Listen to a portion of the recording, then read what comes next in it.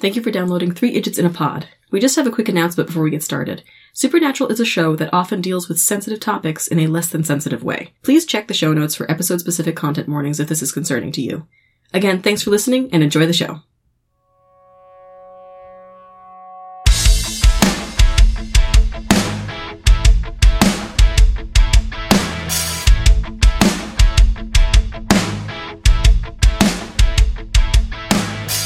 Hi, and thank you for downloading this episode of 3 Idiots in a Pod, a sibling supernatural rewatch podcast. I am a host, Margaret Downs. I'm a host, Patricia Downs. I'm another host, Bridget Downs. And today we're going to be talking about Season 2, Episode 15, Tall Tales. But first, I wanted to give a quick shout out. We've had some new listeners lately because we had a recent advertisement go through on the Greatest Gen Pod. Yeah! Which is very exciting. I was very nervous and was trying not to think about it in the lead up. We listened to it together. Yeah. And oh my god, it was so exciting. It's very good. It was very good. It was very good. It was very funny. I loved it. And very engaging, so that means that We got some new people. We got some new Welcome. Welcome. And thank you. Welcome to the new people. welcome. Coming on over from the Star Trek universe. Yeah. And under the supernatural universe. Two very different things. Yeah. Well, that both have mirror universes, but... Yeah. Oh boy, and we're not there yet, but we'll get there someday. A number of different kinds of mirror universes in Supernatural. Yeah. So, hello, Star Trek universe. Yes. Should we give a quick rundown of, for any new listeners who might be, popping in about, like, what our show is like? Sure. Yeah, if any of you have been sticking with us this whole time, stay put. Stay put with us. You know the drill. Yeah, so usually we start off, we ramble for anywhere from 5 minutes to 30 minutes and talk about absolutely nothing at all. Markiplier. And, we get a lot of Markiplier chat. We get a lot of... Well, we had pottery talk for a while. Pottery talk. Local artist talk, and, just whatever we happen to be watching or listening to. Mm-hmm. Updates, silly things that happened that week. Silly goofs. And then we do a recap of the episode. And sometimes a very not well put segue that's it doesn't really work, but okay, let's go with it. We try to have a speaking of to lead us into our recap of the episode of Supernatural, where we try to keep it as light as we possibly can. In a dark show. We are trying to do a comedy. So the premise of our show is we're rewatching Supernatural. We are trying to be funny, but we three idiots. We don't know how podcasting works. We don't know how comedy works. We're doing our best, and we're learning. And the two of us don't know how Supernatural works. So of our three hosts, I, Margaret, have seen the show, but not since I was in high school, while it was on. I, Patricia, have seen a couple episodes here and there, or walked through the room while it was on back in high school. Yeah, so while you were watching it. Yeah, so Patricia, you were the target age demographic, but did not watch it, was not involved in fandom way back when. And Bridget, I have never seen it, except for maybe, a minute or so of an episode when you and Dad were watching it, but you were like, scary, don't watch! Just go to the bathroom, quick! Yeah, because you were 5. Yeah, and I was like, I gotta pee! And so you're a teenager in high school, you are the target age demographic now, but, 15 years removed from when the show was originally airing. And a lot of things don't hold up. No, they don't. So we get to talk about, some of that cross-generational stuff. And we try to keep it light, which is hard to do because this show is a tragedy. Yeah. Yep. So we're doing our best. And we wanted to give you just a quick feel for who we are as hosts and as people. And I think how best to do that is to describe the farcical slapstick comedy we were all just now involved in and trying to come up the stairs to come to record here today. And just before recording. Started with a bowl of soup. Bridget was eating soup. I was trying to go through the door to the stairs, but my hands were full. So I called Patricia to come open the door for me. Bridget came running with a bowl of soup. It was like, I can do it. I'm coming. Both hands on the bowl of soup, comes running up to me with a bowl full of cheddar broccoli soup. I can't open the door. They can't open the door. My hands are full. Their hands are full of soup. And I was like, don't worry, I can save you. And you were like, no, you can't. What are you doing? Go sit down. What do you think you can do? Why did you bring your soup to the door? I wasn't even thinking. You were sitting down eating your soup in another room. You picked it up and Brought it to the door. brought it to me at the door. No help at all. So I came running, and I was able to open the door. Fantastic. Great. Then we come upstairs, and we've got to get the cats out of the room because they're loud and annoying. So we get them out into the hall, but we hear... Patricia and I are on the inside of the door. Bridget's out in the hall. We hear Bella coming. One of the cats is Bella. She's got a little bell on her collar. That's not why we named her that. Nope. No, That's unrelated. We hear her coming, running up the stairs, and we're like, Patricia, like, quick, shut the door! But Bridget was standing directly outside the door and she's coming up the stairs! Had their elbow in the door, which Patricia and I slammed on Bridget's elbow. Which I thought was their head for a second. Because it made a pretty big thump. I was like, oh god! Which would not have been the first time Bridget's head was slammed right by that door. Running up the stairs. Patricia! But It's time for dinner. And you're like, what the? Open the door and I'm on the ground. because we ran into the door head first. That was when you were at like the perfect height for the doorknob. Yeah. To hit your head. Oof. So, just to give you a feel for who we are as people. If you're wondering, what are the vibes that we give off? Yeah, these are the vibes. Yeah, and the second that I came back and I started eating my soup. I'm at soup. What do you mean you're at soup? I mean, I'm at soup! What store are you in? I'm at the soup store! So those are the vibes. Yeah. So thanks for hanging out with us. Yeah. Anybody do anything interesting today? Or this week? Not really. I was just working a lot. We had this one person bring in, they had 2 appointments to bring in clothes at the store. So they came in with 4 bags.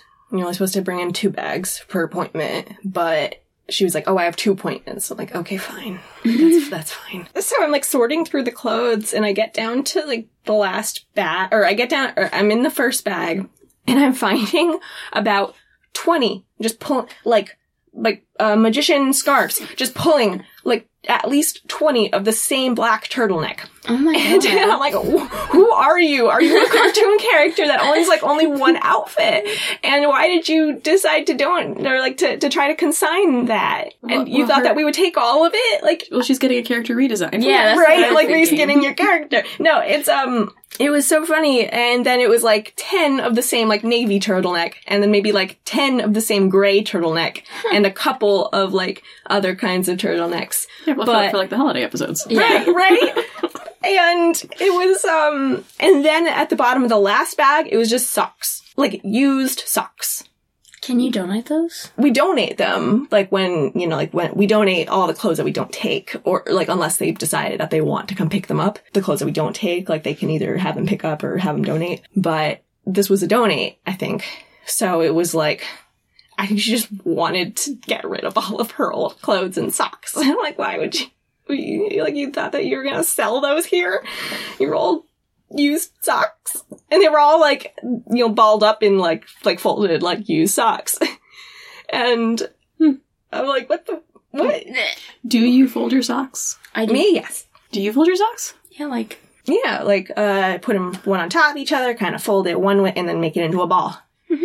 You don't fold your socks? What's wrong with you, psychopaths? You just put loose socks in your drawer? How do you find the matches? She doesn't... Oh, you don't match them? Oh, no. 1, I don't have a drawer. I have a closet with a shelf.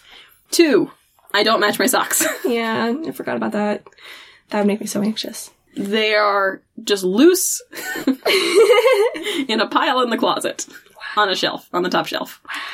It's like a billion extra steps to folding my laundry that I don't have to do anymore because I decided, guess what? I don't have to fold my socks if I don't want to. I like folding. I like keeping everything. I am very, I mean, we know this. I'm a fairly organized person, or try to be. You know, I'm very, that's how like, my mind works.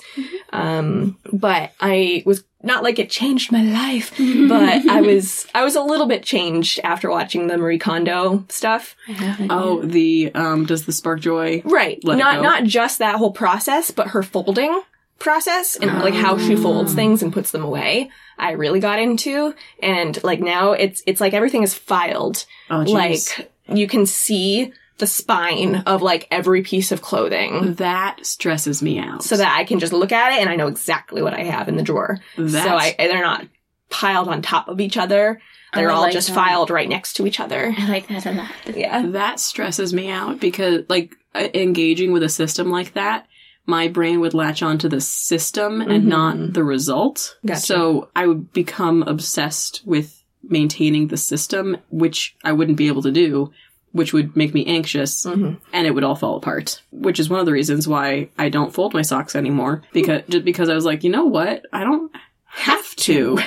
Like, I was taught to, but I don't have to. What happens if I just put them loose in the drawer? Because I'm not worried about matching them, because they're all the same. They just have different patterns. That's not true. What? They're not all the same. They're not all the same. I mean, even if they're the same model of sock, just with the different pattern, it's still a different pattern. Well, I'm talking They all about... feel the same. No. I'm talking about, like some... different sets of socks that were like Yeah. from different pairs that are... They feel the same. They feel feel different. very They different. feel very different to me. There are not right and left socks. You do know this, right? I did one time go up to Mom when I was little, and I was getting think- dressed, and I held up 2 socks, and I was like, Mom, Which which one do I put which on one? the left foot, and which one do I put on the right foot? And she was asleep, and she was like, it doesn't matter. And I was like, but it does to me. and I was like, oh my god, it doesn't matter. I didn't realize until then. No, I'm saying that the fabric, like yeah, the it would texture, feel different. Like the textures feel the different. textures are different. If they're from differently printed, I gotta show you guys what socks I'm talking about specifically because it's the same sock. I'm saying you can't wear a fuzzy sock and a normal cut sock. I'm not saying I wear one fuzzy like one fuzzy sock and one tall hiking sock. I'm not saying I'm doing that. Because you're like, they all feel the same. And I'm like, all socks do not feel the same, No, Margaret. my general purpose socks. Well, you're a fuzzy sock person. I am So a Fuzzy you socks know. are evil. This is a stance. I hate that texture on Listeners? any part of my body. Send us emails. Whether you about like fuzzy whether socks you or like not. fuzzy socks and why Margaret is wrong. Sure. Send us your sock stances. Send us Do your you fold your socks? Do you wear mismatched pattern socks? Are you fuzzy sock army or are you a fuzzy sock person? I am a hiking sock person. Okay, I can see that. They just make my feet so sweaty. I don't My like feet are gonna sweat no matter what they do. hiking socks make my- my feet itchy. My feet are so sweaty all the time. No shoes, no socks, my feet sweat. So it doesn't matter. Hiking socks make my feet and my ankles Yeah, up to itchy. my calves very, very itchy. Fuzzy socks do not. They make my feet feel soft and comfortable and like a cloud. Fuzzy socks make me want to die. Well, that's sad. I'm sorry you feel that way. Not that reminded me, but something that we had talked about a little bit in our last episode was like the concept of rage, right? Mm-hmm. And like just being angry in general and like the different types of anger or how we feel anger differently. And something that reminded me of that I didn't bring up that I wanted to was like an example of when I got angry when I was little. An example of like how type of anger that I got or get is like we were fighting about something, you and me, Margaret, and I don't remember what it was, but I was mad at you. This happened a lot. Right. But you walked downstairs and I was up here. Mm-hmm. And I remember I like trashed your room. Define trashed. What I did knocked you do? something over. You know, like I knocked Like over what? a shelf that had like drawers in it and then like spilled the drawers everywhere or something.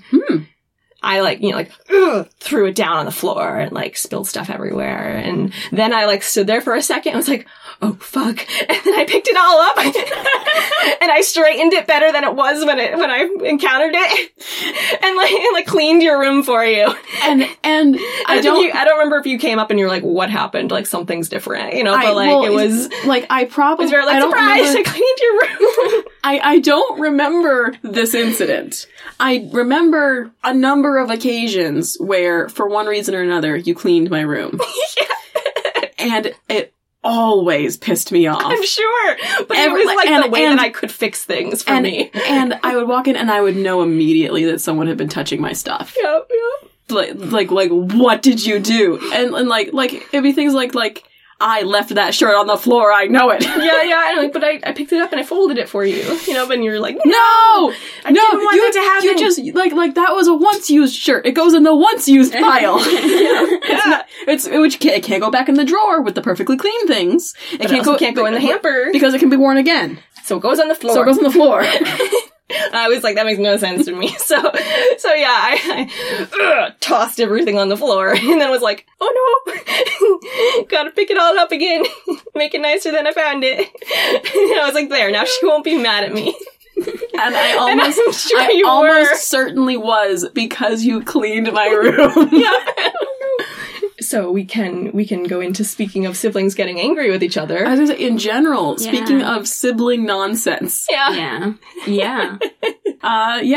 Speaking of sibling nonsense, let's jump into Season 2, Episode 15, Tall Tales.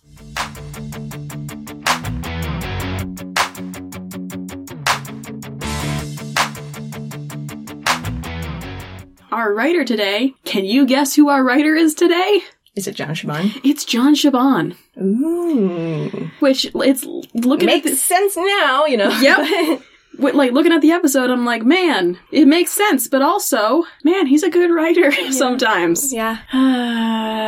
All right. Directed by Bradford May. One-off director. I don't think he comes back. Okay. This episode aired February 15th, 2007, which is the day after Valentine's Day. Yes. I thought it was going to be something more momentous than that. The day after Valentine's Day. It's like, whatever, it's every year. Yes. That would be the following day. So we get our tagline, Dad wants us to pick up where he left off. Fire then why? Are the things they want us to remember. and Sam was hungover once. So the whole vibe of this, things they want us to remember. The boys engage in pranks and antagonistic brother behavior. Mm.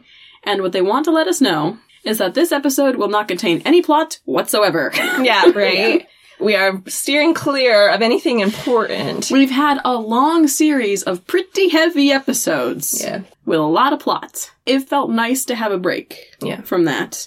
With a little bit of some more silly, and, a filler episode. But they are, letting us know there will be no plot at all. The boys do pranks, and they are brothers, and sometimes brothers fight a lot. Yeah. And sometimes their pranks are, Sometimes their pranks are itching powder in your underwear. Nair in your shampoo bottle. That's dangerous. I was gonna say, I'm like, these are all Dean, though. What, Sam did, Sam the music on the, super gluing his hand to the beer. Yeah, he super glued Dean's hand to a beer bottle. It's funny because he changed the music, a bunch of... Well, it was the music and the lights and the... Yeah. Jared Padalecki's pranks were usually the ones that were more outrageous, right? Well, so if we're, this is the, within the episode that it's established, Dean and Sam have had prank wars in the past. If we're looking at the actors, the actors are also pranksters. Jared Padalecki in particular has a reputation for pranks. Which I'm sure got out of hand. Absolutely. And Jensen would also prank as well. Right? Jensen did pranks too, but they were... But Then he, like, grew up, right? He did eventually... from what I understand, the Supernatural set was not a great one to be working on. Doesn't sound like it. Yeah, he grew up more than Jared, from what I understand, and was one of the only people who could work with Jared by the end, Yep. and could handle him. Also, continued to engage in pranks and tomfoolery. Tomfoolery. So this is what we establish. Fire now. We've got some dramatic music, where we've got this exterior shot of a big building. Yeah. For a second, I was like, church? Because it's got some stained glass windows in it. It's got it's got church vibes. But like more floors than churches usually have, and it's really just like the one stained glass fixture on the front of the building. Yeah, it's not like panels of windows going down the length of the building or something. Churches have buttresses. Yeah? I couldn't tell you for sure what a buttress is. Neither can I. I think flying or otherwise. Yeah. Isn't it the thing that was like... I think it's those like ribbed structures. Yeah. Email us and let us know. Buttress? Because I'm not going to Google it right now. So we see, so it's this big building exterior shot. And it's like, oh, this is going to be a location shoot. Right. And we're going to get as much as we can out of this location. A bunch of exterior shots of this building. Yeah. And it's a cool building. Mm-hmm. I like it. We see this man approaching the front steps with a briefcase, and he pauses when he sees that there's this lady. A young woman in a white dress. Which I think, when the lighting changes, it's pink. Okay. But it was a very, Lady in White feeling. Like, I wanted you to get a feeling of that. No, because when she comes inside, it's white again. Maybe it was just my screen, because again, we got... Don't shake your head at me. Sorry, I didn't mean... No, you're just wrong. I'm sorry. I don't know. It was supposed to be very like Lady in White, and they are playing on the odd now that we are 1 3/4 seasons into the show. We expect this to be a Lady in White situation, right? Mm-hmm. A beautiful woman in a whitish dress, nightgowny looking dress, by herself, waiting for some man to come by. That's usually when it's like too cold to be wearing the dress, but no coat. Weather inappropriate. Yeah. You can see their breath when they're talking. It's cold. This young woman is like standing there, like she's got her foot up on like a bench or a step, she's like or something, buckling her shoe or something. Yeah, it's like very strappy feet. Yeah, right. It was like tying a shoe with her no laces. Yeah, she's like fixing her strappy sandal heel. I was like, are those Velcro straps? And there is this long shot up her leg, up the dress. And the dress, in this lighting, looks like satiny. Yeah. Very smooth. In a different lighting, the skirt's a little more matte than that. The skirt looks a little crushed velvet. And I'm a little confused by this dress. But the man also, like, follows with the camera. His eyes go, like, long look up. And he pauses, and then turns and takes a step back to address her directly, and he asks her if she's lost, and she looks up and tosses her hair, her curly hair, and we see the dress more fully. Would those be like capped sleeves? Yeah, so it's like a little off the shoulder, little cap sleeve, very 2000s looking corsety top, with like embroidery and this like really satiny skirt. Very, like, tightly fitted around the bodice area. Mm-hmm. She's like, no, I've been waiting for you, Professor. Yeah, you're in one of my classes. And she's like, you don't recognize me? He's like, well, they're big classes. Yeah. My office hours are not now. Yeah. Come back then. Come back during my office hours, like a normal person. Mm-hmm. And she's like, oh, well, I was hoping you could see me now. And he pauses, like he's about to tell her, no, come back during my office hours. Like, a normal student. But he gives her another down and back up. Uh-huh. And says, then with a long pause, he's like, well, since you asked so nicely, come on. And he leads her inside. In his office, we see, like, over the lady's shoulder, she's looking at a book. The book is called Modern Morality, Examining Societal Views and Belief Systems by our professor guy, Arthur Cox is his name.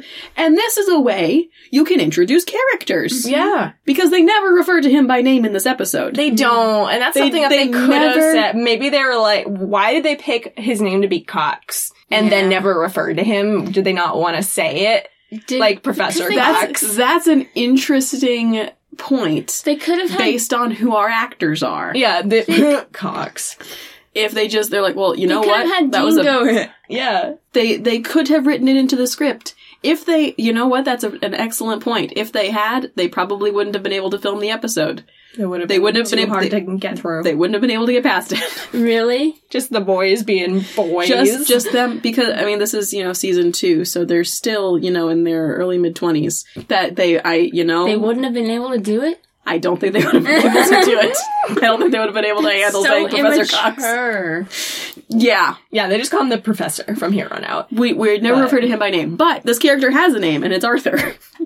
The lady, flips the book over, and we see the author photo. She, trails her fingers over the photo on the back as the professor's moving around the room, taking off his coat, his scarf, putting things on the coat rack. I'm like, oh, ew. Yeah. Why? The second we see this man, I'm like, no. Well, yeah, at first I was like, okay, I'm glad he's being hesitant to letting her in. Right. There was a moment of hesitation, and then he gave into that. But it's so maybe he's hesitating. But yeah, I was like, maybe he was, at first, even after he let her in, I was like, okay, maybe he just wants, because she said that she needs help.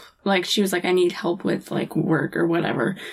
I think at first I was like, maybe he genuinely just wants to help her with classwork or whatever she wants for, I don't know. What do you do in college? You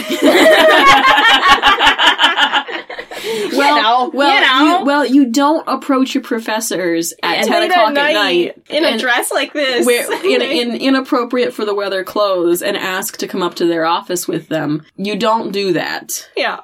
You might have access to the academic buildings. Can I come to your office with you? And he's like, no. And you're like, pretty please, with a cherry on top. He's like, no. And as she's groping his face on the picture, she goes, such a handsome photo.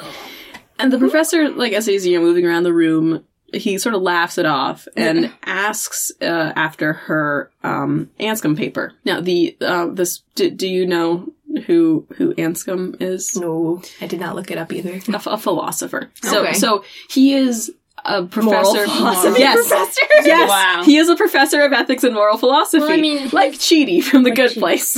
And it's really, of course it's supposed to be ironic. He is not a moral person. Yes. This is one of the things we're setting up. Yeah. I don't have to give a lesson in ethics and moral philosophy right now, but I do want you to know that I took a full page of notes on it. Oh my god. This is why everyone hates moral philosophy professors. Just like how on Anscombe and... I don't think I've actually read any Anscombe. She is credited as being responsible for consequentialism.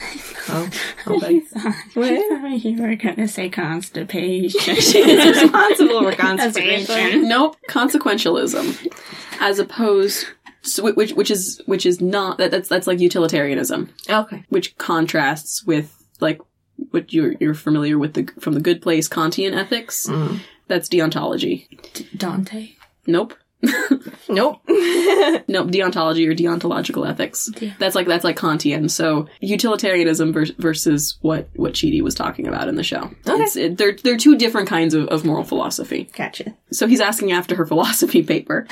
She goes, Professor, I have a confession to make. I'm not really one of your students. And at this point, he has moved around the office and taken off his coat, whatever, and has opened a window. His reaction to this, he doesn't even seem upset or anything. He's just no. Then why are you here?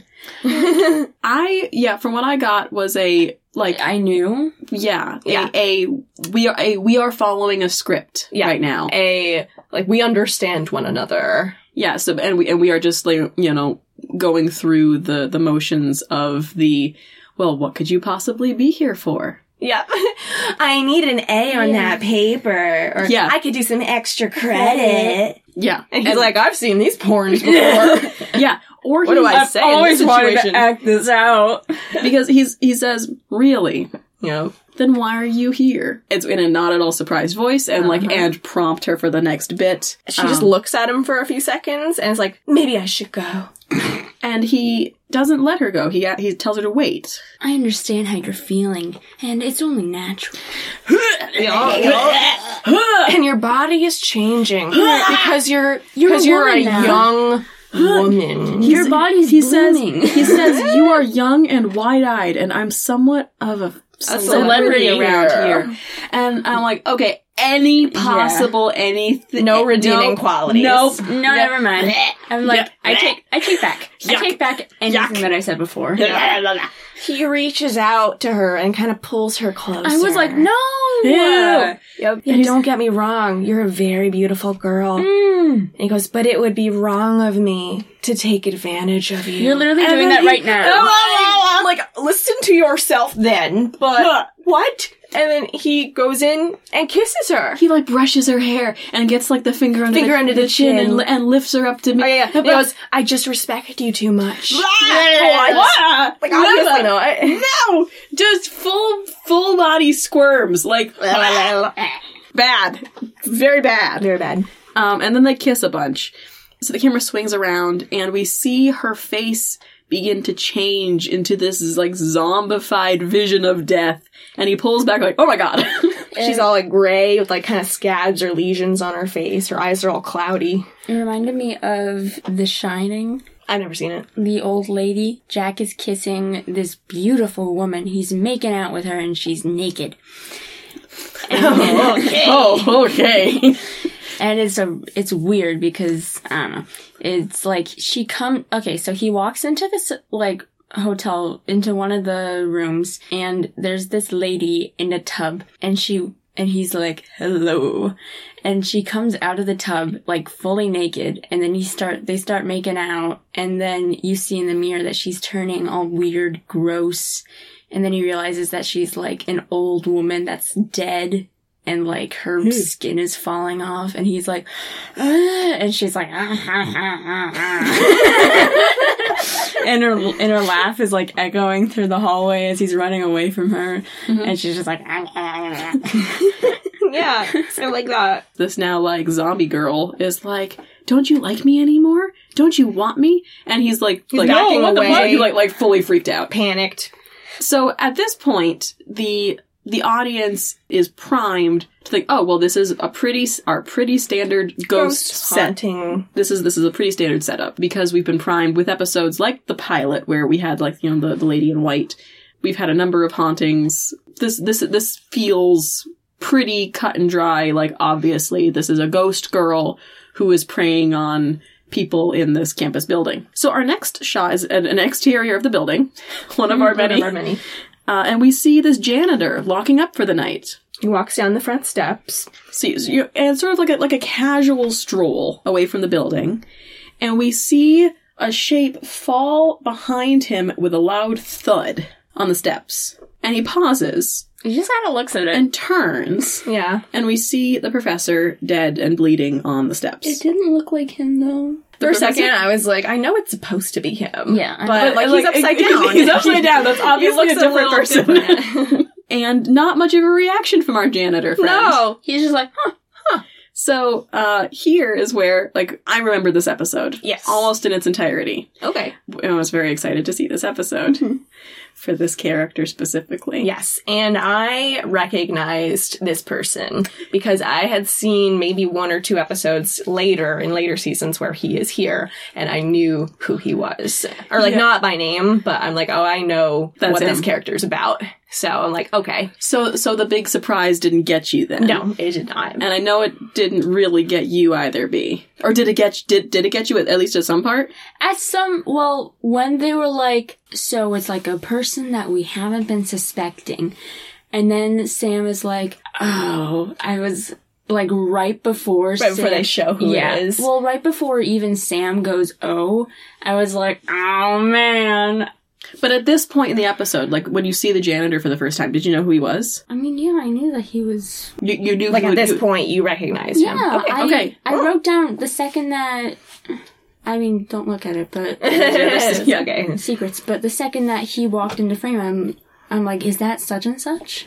Yeah. So It's not there is a limit to what I can say about this character for spoiler reasons, other than my notes say janitor is locking up for the night, and there he is. It's my boy. There he is. Our janitor is played by the actor Richard Speight Jr. For spoiler reasons, I'm not going to specify in what capacity we see him, but we do see him later on. Mm-hmm. As we go through the episode, we'll get there. We get there when we get there. But you weren't surprised because you've seen him later, yes. Patricia. And Bridget's not surprised because they've seen him in some capacity. So, very excited to see Richard Speight Jr. He becomes a recurring character, this person he plays. And just love his energy the entire time. Yeah. So, we get our theme. Fire! Ooh, fire. So then we get a 1 week later. So here's one of the things, though. They don't tell us where we are! They did not tell us for the intro. They do not tell us now. We don't know where we are. We just know that a week has passed. Yep. Wherever that may be. We have an exterior shot of like a downtown corner hotel. The hotel is called the King's Lair. I am pretty sure I recognize this hotel set, like this exterior of the building, and then like the inside hotel set from a later episode, for a specific later episode. It's like a musty looking room. Yeah, like it was once fancy. Right. But is now, it's like kind of run down. Yeah, musty is the only way I can kind of describe it. Yeah, like the walls, like there's like crown molding, but the walls definitely have mold on them. Yeah. And were once painted like a rich green, but is like darkened and grayed at the corners in a very specific, like musty, decaying old hotel room. Sam is sitting like on the couch. So it's like a suite. Like a small suite. Yeah. So there's like a little kitchenette, bathroom, two beds, couch, coffee table area. Sam is sitting at the coffee table researching with books, and off screen there are like soft moans and mouth noises happening. Yep. You're like, and mouth smacking noises. And Sam is getting irritated, and the camera sort of swings around to reveal Dean on one of the beds. Eating chili fries. Yep. Very loudly. And he's reading some kind of magazine, listening to music. And Sam's getting annoyed. Yeah. It's like, do you mind, you mind not eating those on my bed? And Dean's like, no, I don't mind. And I'm like, yes, the antagonistic brother behavior. Yep. Here we are. It begins. Sam's research, Sam is having trouble with his research because for some reason he doesn't have his laptop, which he says in a very pointed way at Dean. Yeah. First I'm like, so Dean must have like broken it or done something. I was thinking like that he was just using it at that moment, and I was like, right, or first I was like, so where is the music coming from? Is it from the laptop? Yeah, like this is before Spotify. I was like, is he on YouTube like making a YouTube didn't have music like that back then. No. This is early 2007. We had Charlie the Unicorn. Yeah, that's what we had on YouTube.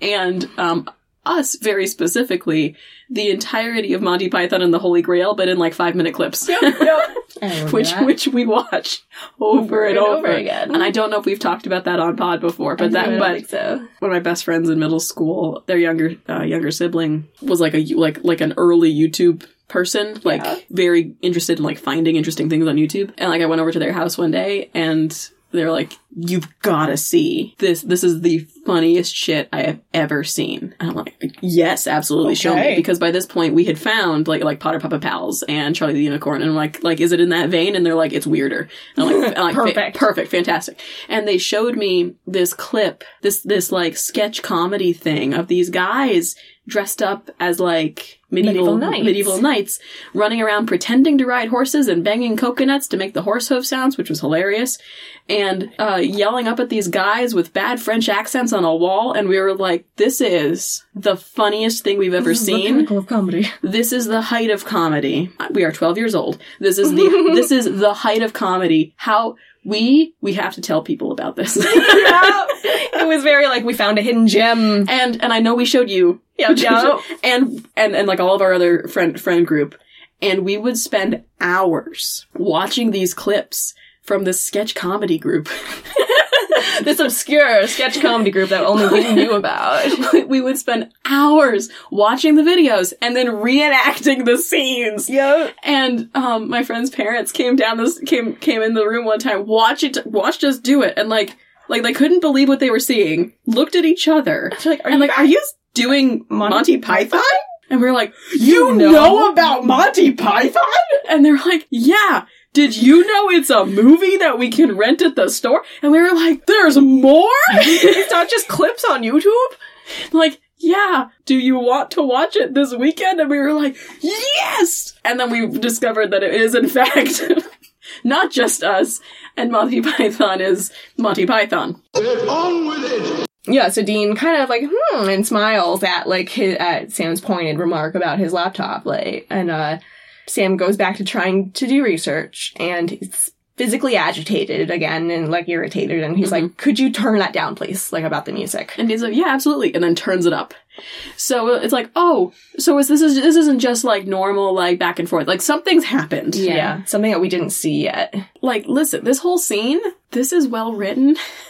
Yeah. In a way that Supernatural often isn't. This is very show don't tell. It is.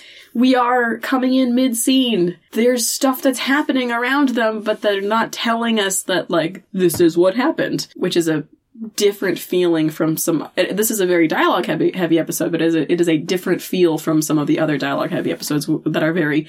We stand here and we just talk at each other. Right, like and say lots of Suspects, things. for instance. For example, yeah. Which was a lot of just standing and talking at each other. And then walk a couple feet, and then stand and talk at each other. Yeah. This is very dialogue heavy, but it feels much more natural and organic. And it serves the story. Yeah. After a little while, Sam is like, maybe you should, like, go somewhere for a while. And he has to raise his voice over the music, which is very loud now. Yeah. Dean turns it off, and he's like, I'd love to. That's a great idea. Unfortunately, my car's screwed to hell. And I'm like, so the car? How? Something happened. Something happened to his baby. They're like, oh, this is serious. Yeah. And we are getting the vibes that... the other one did something. Yeah, they think the other one's responsible. And then Sam cuts in, I told you I had nothing to do. And they are interrupted by a knock on the door. There's a pause. Poor Sam, like, huffy, gets up and goes to the door and lets in Bobby! It's Bobby! They have a little, hey, good to see you again so soon. Thanks for coming.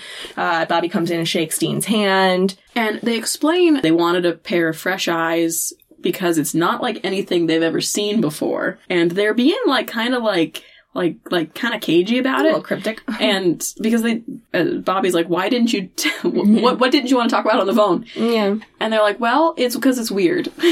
Cause like, we didn't think you'd believe us. And he's like, guys, we're monster hunters. What's going on? Yeah. So he tells them to start at the beginning. They make themselves comfortable.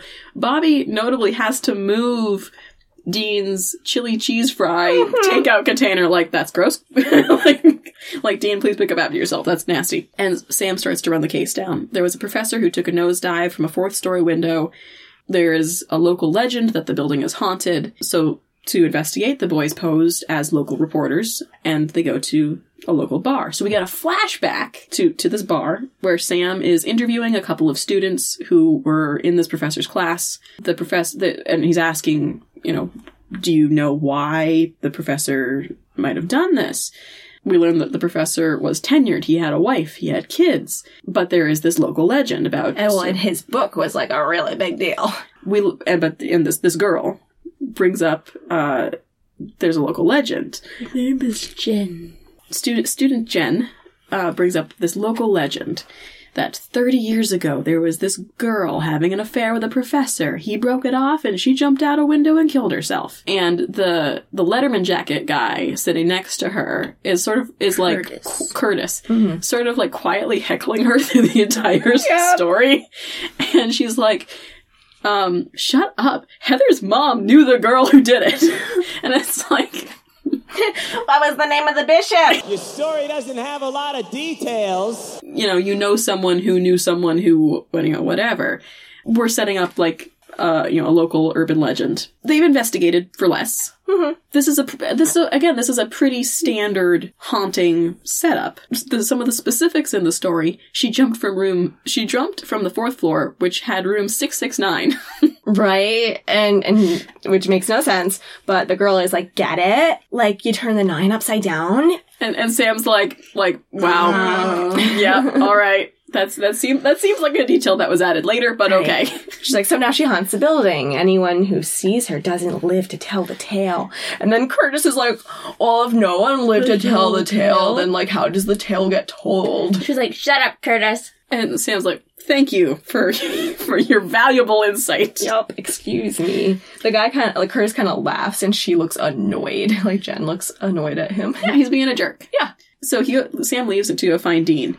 Dean, who is doing shots, Takes 3 shots in a row. and seems to be getting kind of sloppy drunk. Yeah. Yeah. Sam comes up to him like, what are you doing? And what are you drinking?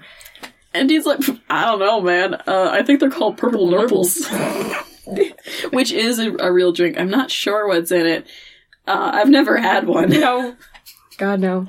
I've never had, like, a specialty shot. I've never had a specialty shot. I've done a tequila shot once. Yeah. And I liked it. Okay. But I'm like... You liked, like, the lime and the salt, or you liked the tequila itself? all of the above. Okay, cool. But like the amount of stress and pressure to get it right. Doing it right. All the steps. So like I explained to the bar, because like a group of us and you know got called over like hey we're gonna do a tequila shot. I'm like, this is great. I've never done a shot before. And like to the bartender, I've never done a shot before. I need you to understand. Walk what me do through. I do? I need you to walk me through exactly the order of operations, and then I will repeat it back to you to make sure I've got it, because there's some amount of pressure here. Yep. That I don't embarrass myself. I still could not tell you how you do a tequila shot properly. Oh, So there's I know there's salt and lime involved. Yeah, I know you put salt on your hand. Yeah. Do you, like, lick it first to get it to stay? You see, this is the confusing You put the part. lime on it first to get it to stay? I don't remember. And this is the confusing part. I know your hands got to be a little bit wet, Right, to get the salt to stay. stick. I know you've got the lime. Right? Do you? I know you lick the salt off your hand. Yeah. But I think you lick your hand first to get salt to to stay. And then And then you suck the lemon and then lime. lime. That's what I meant. And then you take the shot and then you Lick the salt. I thought you do the lime at the end because I thought the lime was at the end. I think you lick the salt first, take the shot, and then do the lime. That makes sense. because maybe. it's like the first taste that you get in a margarita is Right. the salt. And then the tequila, And then tequila, and then, like, lime. the lime. I think that's right, but But you had to clarify with the bartender, like, please. and he was very helpful. He was very nice. He's like, that's fine. You guys are all like just turned 21. So, Yeah. so like, okay, I will walk you through this. I Follow a tutorial with like a shot of water and a little. to prepare yourself next time you Practice. go out. Practice doing water shots. I mean, this does sound like something I would do. Because I'm so anxious that people are going to be mad at me in social situations. This is something that I would do. Like, you know, everyone in the bar stops, point and laugh. Ha ha, you don't know how to do a tequila shot. This is something that I would You fool. You fool! You fool! You don't know how to do a shot! What kind of adult are you? One time I was at a bar and I was with a couple friends and somebody ordered my friends and me shots. And I was like, I don't do that. This was after I was like, I don't drink liquor anymore. I'm a wine person. And they were like, no, like, we're all gonna do a shot together. It'll be fun. And I'm like, I really don't do that. I'm not going to do that. This is the peer pressure we were told about. Exactly. It was like, it was them trying to get me to do a shot. And I was like, no, I don't want to. So then what shot. basically, but yeah, then, what happened was I looked at the bartender and I was like, I don't drink liquor. All I drink is wine. So he poured me a shot of wine. So I could feel included and drink with everybody else. That's cute. That's really cute. All wine tastes the same and it's all bad. You are wrong. We don't need to get angry about this. Anyone who says wine is good is pranking me. Specifically you. It's all about you. So Dean is doing shots in a bar. Yes. And he's getting a little sloppy drunk. A little He's sloppy. drinking Purple Nurples.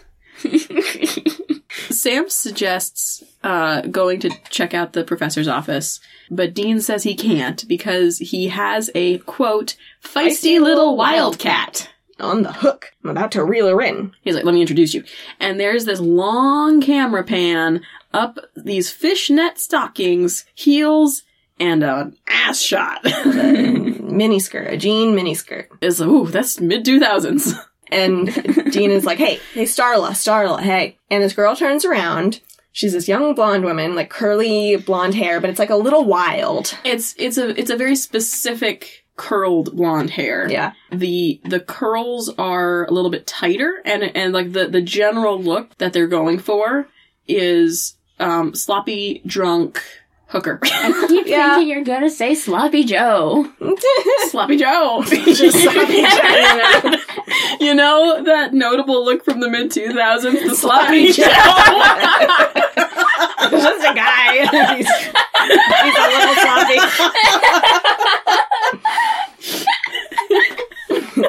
It's a guy Hello? with a greasy My name is Joe. My name is Joe. I know we're working In a button factory. Yeah, Starla turns around, puts her arm around Dean, and takes a shot. And Dean says, like, this is my shuttle co-pilot, Major Tom. He goes, Major Tom, Starla. And she goes, Enchantée. And Sam is like, hi. Like, Wow, you're a lot. Starla starts gagging. She holds her hand up to her mouth, Like and then she's gonna throw up. She's in the process of throwing up into her mouth, and then she kind of swallows it or something. She's like, just trying to keep my liquor down. And Dean's like, yeah, good job. Good job. He's like, good job. He turns to Sam and goes, great news. She has a sister. And like waggles eyebrows, Sam unamused. And we get a freeze frame! Freeze frame. We hear Dean's voice. Like, Whoa. That's not how it happened. and Sam's like, oh, no, you never had a purple nurple. And Dean's like, maybe I did one of those. But her name, that's not what she was like. And her name wasn't Starla. And I didn't say something like feisty little wildcat. I don't talk like that. And Sam's like, oh yeah, well, like, what's her name? And Dean's like, I don't remember. know. She was a grad student, anthropology and folklore. And we were talking about ghost stories. Back at the bar, in a flashback, we see Dean's side of the story. We have a long pan up sheer black tights. Yes. Much classier. Yes. And a classy-looking black dress to a young blonde woman. She's a completely different actress. She's a different actress. She's got major cleavage. Yeah. And her hair is curled in, again, a very specific... a classy way. Right. Her hair's been curled, but it's classy. It's not trashy. I would have liked it if they kept the actress. Yeah. I would have, too. I think so, just to show, like... Her doing different acting. Yeah, and like the variety or the, I think it could have been better if it was the same actress. And not just showing that she can, like the duality between, yeah, like, it can be two sexy different... and... Yeah, modest what they or... call trashy, and also... But Dean is remembering or imagining a completely different person. Yeah. Yes. Yeah. She goes, here's to... She holds out her shot glass. And he goes, here's to us. Oh my god. And then sort of slow take a shot. But they still take the shot. It's not sipping, it's ha ha ha, slowly. So we're getting the vibe that, like, this doesn't seem entirely accurate. No. And she goes, my god, you are attractive. Thanks, but no time for that now. You need to tell me about this urban legend. Please, lives are at stake. This not Starla is like, I'm sorry, I can't even concentrate. It's like staring into the sun. Which is so funny because this past week I did just see someone who was at a Supernatural convention describe meeting and looking at Jensen Ackles as staring at the sun. Absolutely fair. Yeah. Sam approaches. Yeah, they kiss. Yeah, they draw each other in and kiss. Sam approaches. His jacket over his shoulder. With an interesting face that he's making. And He basically rolls his eyes. he goes, Dean, what are you doing? Dean, what do you think you're doing? Dean, what do you think you're doing? It's this prissy... He purses his lips. And Dean is like, Sam, please. if you wouldn't mind just giving me 5 minutes. And Sam's like, it just, the most pursed face, prissy voice, like diction and... Dean, this is a very serious investigation. We don't have time for any of your blah, blah, blah, blah. Blah, blah, blah, blah. Blah, blah, blah, blah, blah. Blah, blah, blah, blah, blah, blah, blah. Blah. Excellent. And I remembered this scene, and I love it. And obviously, Dean is exaggerating. Yeah. Yes. Dean goes back to kissing this girl. Yeah, and then the blah and that face frame. And Sam starts, we hear Sam's voice back at the motel. He's complaining about, like, that's not what really happened. And Dean gives... I don't sound like that. And Dean just kind of looks at him and shrugs, I think you do. Like, yeah, that's what you sound like to me. And Bobby, like, kind of looks between them and he's like, okay, what is going on between you two? And Sam gives an eye roll, and he's like, nothing. It's nothing. It's nothing. Like, it's fine. Yeah, and Bobby's like, come on, you're bickering like an old married couple. Like, what's going on? He's like Dean is like, no, you see, married couples can get divorced. And then he says, me and him, we're Siamese twins. And I was like, Dean. And then Sam goes, it's conjoined twins. And he goes, like, see what I mean? And it's like, They could have almost been saying something, but they weren't. Almost. Because that little see what I mean? Like about this guy? It was, yeah. See how PC he is? You know? Yeah. This episode has two of my favorite things in this episode. One of them, we'll get there. We get there when we get there. This one is unreliable narration. I've talked about this before. Yes. Unreliable narration is one of my favorite things. It's fascinating. So we don't really know, because we're getting these two conflicting accounts, we don't know for sure what, like, the actual tone and the actual course of events. Which ones were true and which ones weren't? My dear doctor, they're all true. Because both of them are exaggerating. Yeah. I think we have seen Dean before at a bar picking up trashier women. We generally don't see him heavily drinking while he's on a case. No. They were at that bar to interview witnesses as reporters. They were not there to hit on women. Dean's generally a little bit more professional than that. In general, his behavior seems, at least from Sam's perspective, a little bit more like season 1 Dean. Yeah. Mm-hmm. In a number of the season 1 episodes where we saw him picking up, like, trashier people. We have not really seen that behavior from him this season. Yeah, we haven't.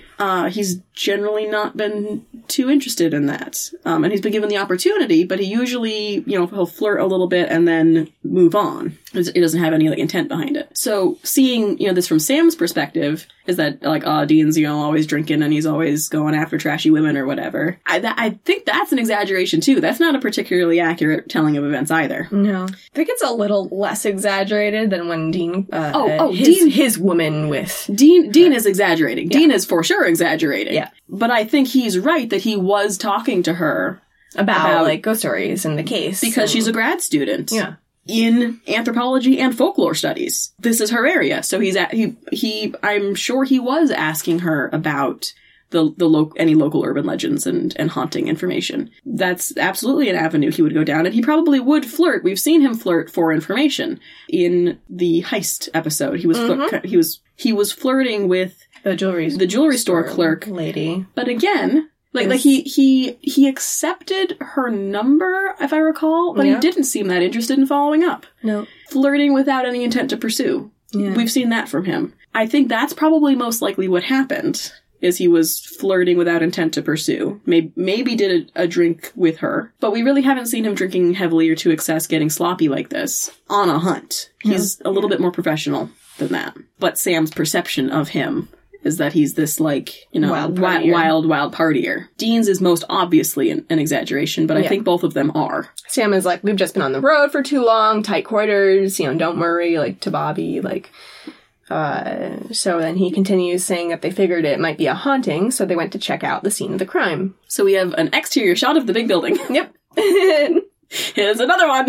We want to make sure we get as many of those in there as we can, because this is a location shoot. We hear Sam ask someone how long they've been working here, and we see a door unlock, and a janitor man in the jumpsuit that we saw earlier lets them in. And it is the janitor from the intro. Yeah. This is the janitor who found the body that fell directly behind him on the steps. Yep.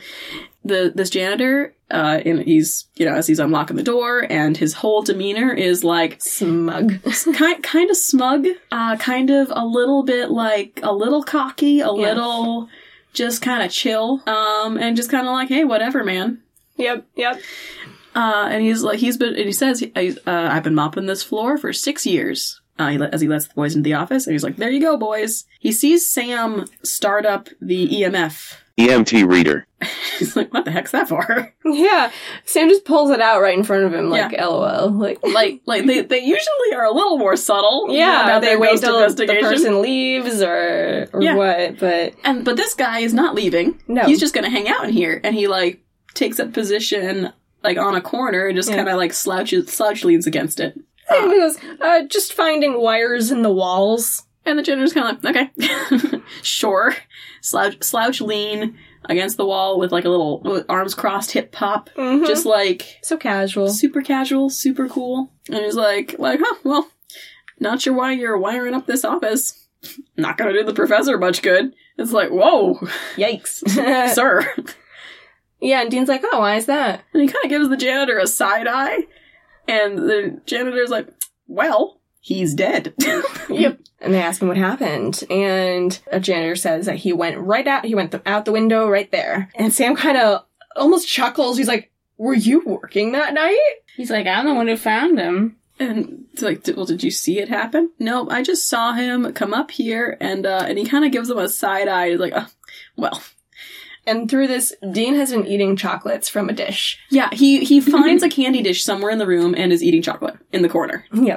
As Sam interviews the janitor. And the janitor's like, he wasn't alone. Waggles eyebrows. And then, mouth full of candy, Dean goes, who was he with? Dean looks like the chipmunk from, Brother Bear. Yeah. His, if anyone's ever played, like, Chubby Bunny at a sleepover where you mouth as full as you can possibly make it without stopping breathing. Yeah. Of food. Like stuffed, like, in his lips, puffed out. More candy in his mouth than he could possibly swallow safely. Yeah. It's like, it looks like it would hurt your mouth, like, to stretch out your cheeks that much. Like just choking hazard. Yeah. Choking hazard. Like he's drooling. And this is where we get the freeze frame. And where Dean off screen is like, come on, I ate one, maybe two. And Sam's like, just let me tell the story. The scene continues. We don't switch perspectives. The janitor continues that he was with a young lady, who I told the cops about her. It's like, but I guess they never found her. Sam is like, you saw this girl go in? Did you ever see her come out? And he's like, now that you mention it, no. And Dean is still trying to put more candy in his mouth. He's trying to fit it in there, like he's playing Chubby Bunny. Yep. Sam's like, you ever see her before around? It's like, and he goes, not her. And Dean's like, what do you mean? And Sam gives him this side eye, like, ugh, Dean, you're disgusting. The janitor says, like, I don't mean to cast aspersions on a dead guy, but Mr. Morality here brought a lot of girls up here. Got more ass than a toilet seat. Dean laughs at this and kind of, like, smacks Sam like oh, that was a good one. So Dean thinks this is funny, and he just keeps shoving chocolate in his mouth.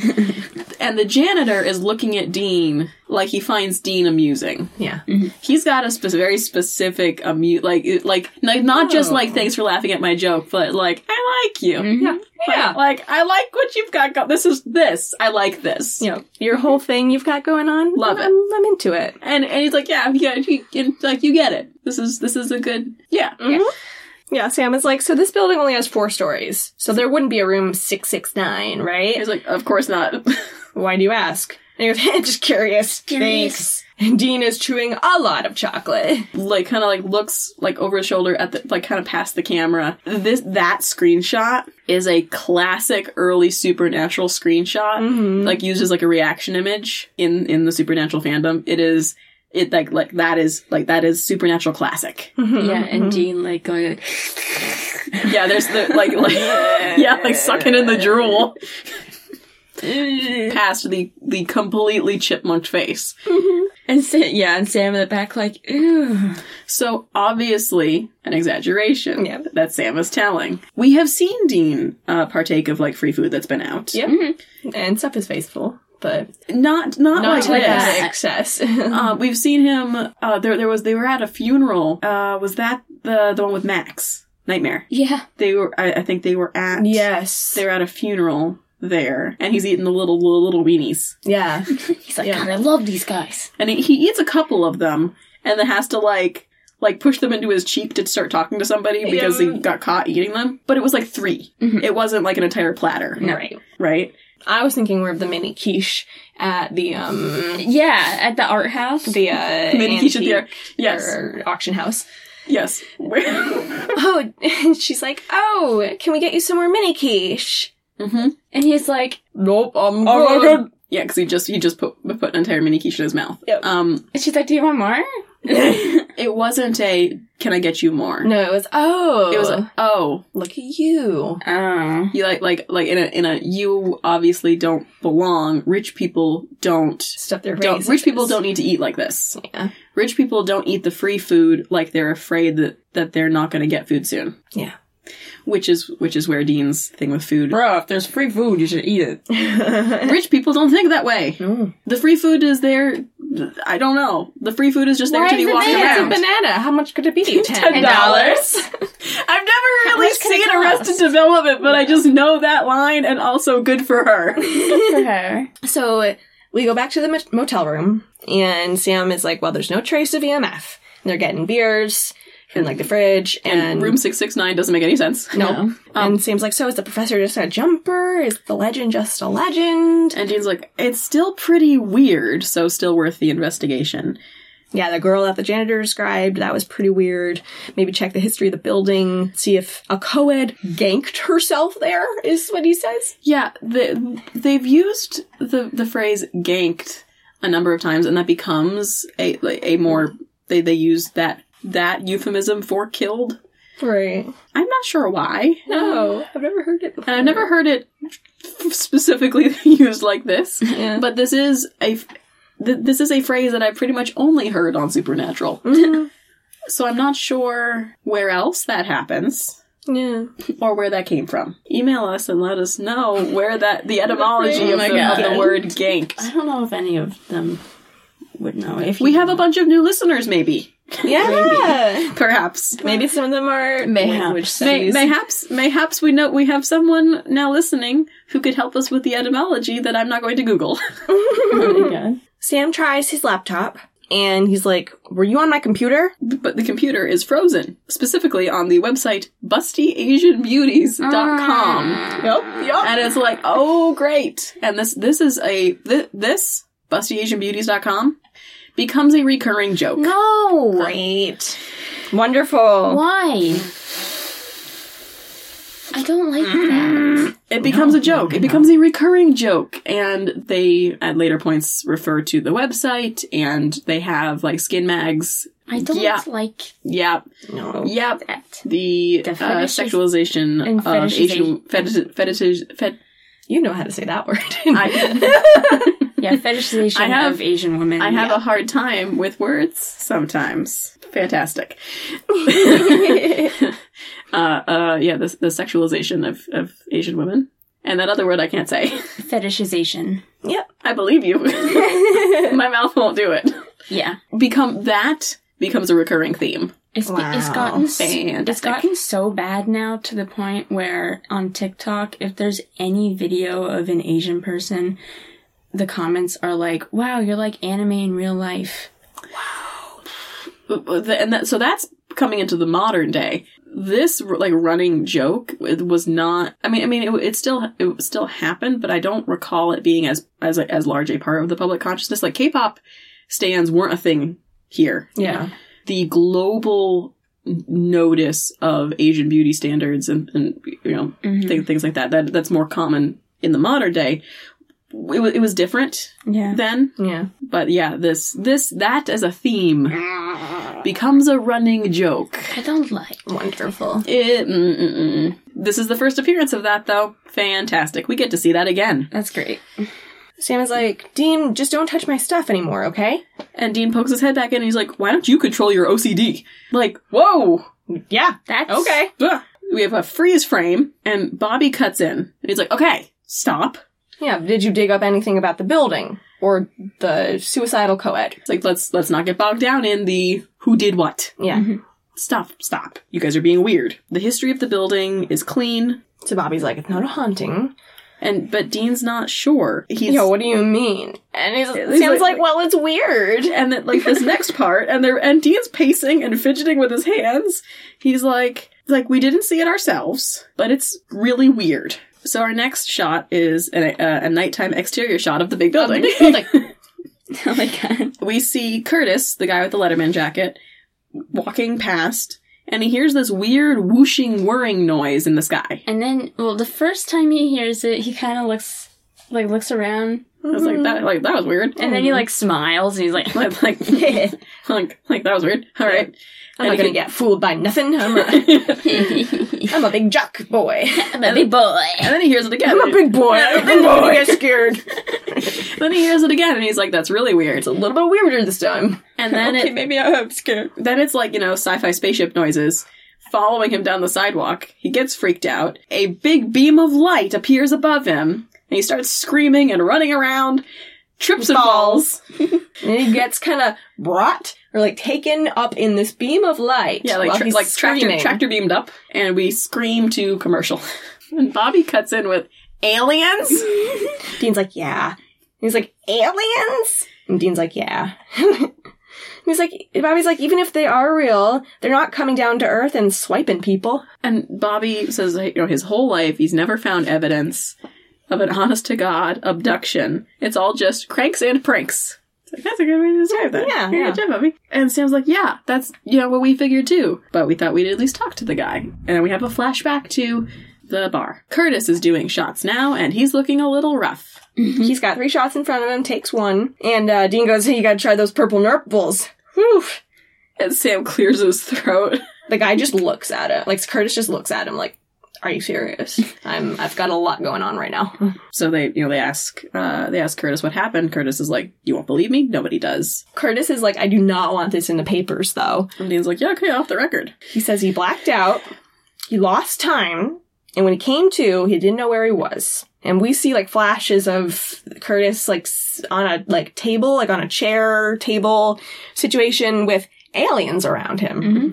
And what Curtis describes is a pretty classic alien abduction story, including running scientific tests on him and probing, which is... Sam kind of smiles, scratches his head, and Dean is like, they probed you? And they continue, they just dig this hole. They're digging this hole. They are playing this for jokes. And it's really not funny. No, it's not. It's not at all funny. Sam and Dean think it's funny. Probing means in the butt, right? Yes. Yep, what he's describing is sexual assault. Dean thinks it's funny. Sam thinks it's funny. Curtis takes a shot. And Curtis is describing a really not funny situation. That would be very traumatic. Yeah. Curtis is traumatized. And they just keep digging the hole that they're in. And Curtis says, that wasn't even the worst part. The worst part was they made me slow dance. And, they just... No. That, maybe that's not the worst part. That's, okay. So, and this is something, it's there he is. There's John Siobhan. Yep. The worst possible thing ever. The worst possible thing he can imagine is violence of a sexual nature, especially if you are a man. Mm-hmm. Because they referred to that fear specifically in The Benders, remember? Yep. Yeah. That was the worst possible thing they could imagine. It was no, this is Supernatural Most Dangerous Game Edition. Yes. The worst thing is that they are kidnapping and hunting people for sport. We don't really need to bring violence of a sexual nature into this. But, that's the worst thing the scariest The scariest thing possible. horror at all. Is violence of a sexual nature, and especially if you're a man, because it's, so emasculating. And then, like, to push it one step further and really cement that feeling of emasculinization is like, and the worst part is that we slow danced, which is, wow. Yeah. Okay. Yikes. And we see this scene of, I mean, they're like, the classic X-Files aliens, big heads, big eyes, long fingers, under a disco ball. Yep. And Curtis slow dancing with it to some like high school dance, slow dance music. So this whole scene, big yikes from me. Yeah. Not funny. No. It's not funny. Maybe it would have just been better if he was invited to slow dance. They could have breezed right past. They could have not done that. He could have been abducted by aliens. Could have been tested on. Could have been tested on. Could have slow danced. Right. Which would have been fine. They could have brought in, because, like, as they refer to this as if it's on the same level as other frat hazing. Right. They could have brought in, like, other hazing type things. Yeah. Yeah. And made it be an alien abduction also. They could have done that. But they went with sexual assault, which, that's not funny. No. No. Especially not comparing it to hazing either. Yeah, no, that's, no. Nope. So we get a freeze frame. Has it been a trend in fraternities for to like sexually assault each other? Pledges? The culture around hazing has changed in current times. I'm sure it still happens. Yeah. But colleges in general are a little bit more aware and more likely to do something to stop it. So some hazing can be extremely dangerous. Students have died doing hazing things. Mm-hmm. And colleges, above all else, are afraid of legal action. Yeah. Yeah. So in more recent years, they have been a little bit more conscious and having, like, or at least saying they have a zero tolerance policy for hazing. Hazing still happens. But it's, from what I've seen, is a little bit less intense than what, like stereotypical classic hazing that you'd hear about. I don't remember. Did you guys have Greek life? Nope. Some of the colleges around us did. Did you hear about or see any hazing stuff? Nope. Nothing in my college or the ones around us. And the only like frat that I ever interacted with really was at in Hoboken. That was all just like engineering students and like guys who like they were in a frat, but it really didn't seem like they were that kind of like frat guys. Yeah. Most of the hazing, anything close to that, was like the weekend where they are initiating the new people. Yeah. The new people are walking around in funny costumes. Yeah. Princess crowns and butterfly wings and, monkey suits. And, things to embarrass you.